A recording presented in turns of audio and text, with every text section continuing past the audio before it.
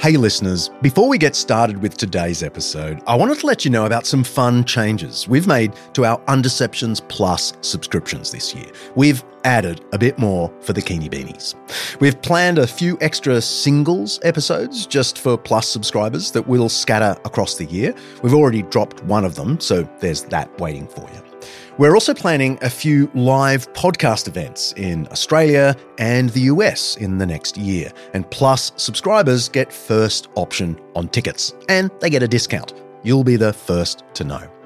And we've added a new level of support. So if you're a diehard fan of the show, you might like to check that out. It'll get you all the existing benefits, plus a personalised message from me, which producer Kaylee tells me people actually want. And you'll get messages from the team and the opportunity to participate in a few Undeceptions recording sessions, like what's going on here right now. You'll literally be online with me and the team as I record my lines. It'll be embarrassing for me, but maybe some fun for the team and for you. As always, we are grateful for your support of the podcast. It's an expensive show to run, and we're always looking for ways to make it bigger and better. Your Undeceptions Plus subscription allows us to do just that. So head to undeceptions.com/plus to become a subscriber today. Okay, on with the show.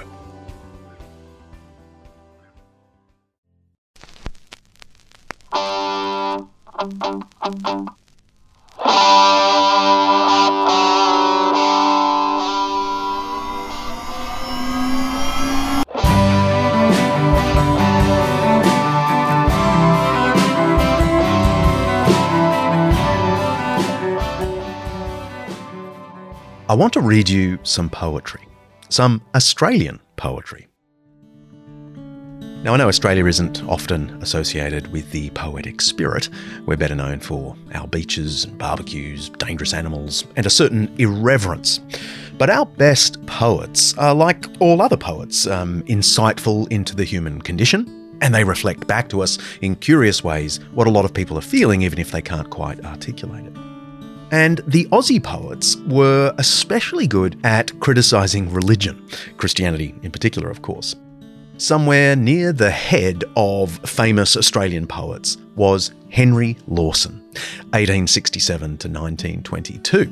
He spent a lot of time late in life just down the road from my home where I'm recording this, so I feel a certain affinity with him. Now, Lawson was an agnostic, depressive, and in the end, an alcoholic.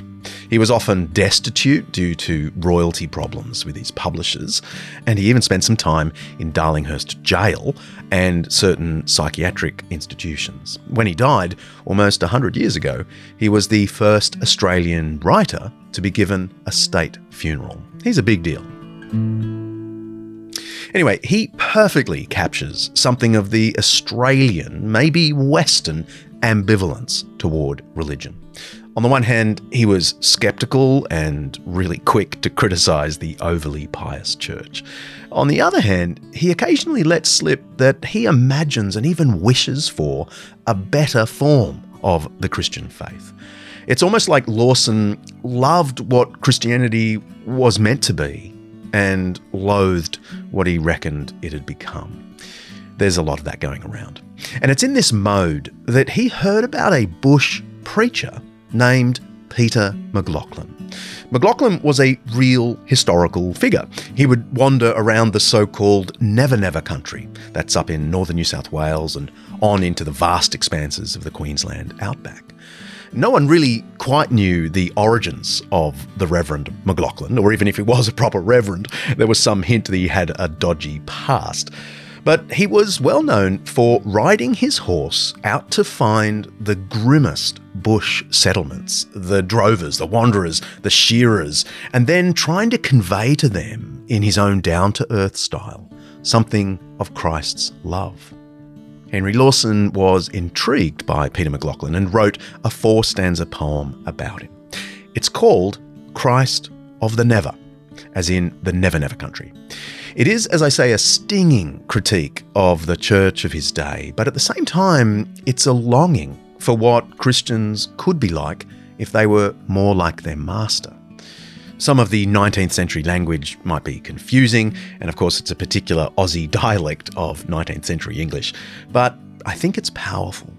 The poem has stayed with me ever since I first heard it decades ago. The last stanza is a kicker. It still captures what a lot of people see as wrong with Christianity and what they wished it was like.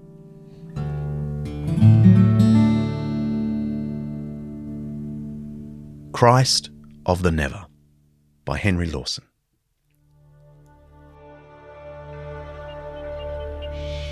With eyes that seem shrunken to pierce to the awful horizons of land, through the haze of hot days and the fierce white heat waves that flow on the sand, through the Neverland, westward and norward, bronzed, bearded and gaunt on the track, quiet-voiced and hard-knuckled, rides forward the Christ of the outer outback. For the cause that will ne'er be relinquished, spite all the great cynics on earth, in the ranks of the bush undistinguished by manner or dress, if by birth, God's preacher, of churches unheeded, God's vineyard, though barren the sod, plain spokesman where spokesman is needed, rough link twixt the bushman and God. He works where the hearts of all nations are withered in flame from the sky, where the sinners work out their salvations in a hell upon earth ere they die. In the camp or lonely hut lying, in a waste that seems out of God's sight, he's the doctor, the mate of the dying, through the smothering heat of the night. By his work in the hells of the shearers, where the drinking is ghastly and grim, where the roughest and worst of his hearers have listened bareheaded to him, by his paths through parched desolation, hot rides and terrible tramps, by the hunger, the thirst, the privation of his work in the furthermost camps, by his worth in the light that shall search men and prove, aye, and justify each, I place him in front of all churchmen who feel not, who know not, but preach. See ya.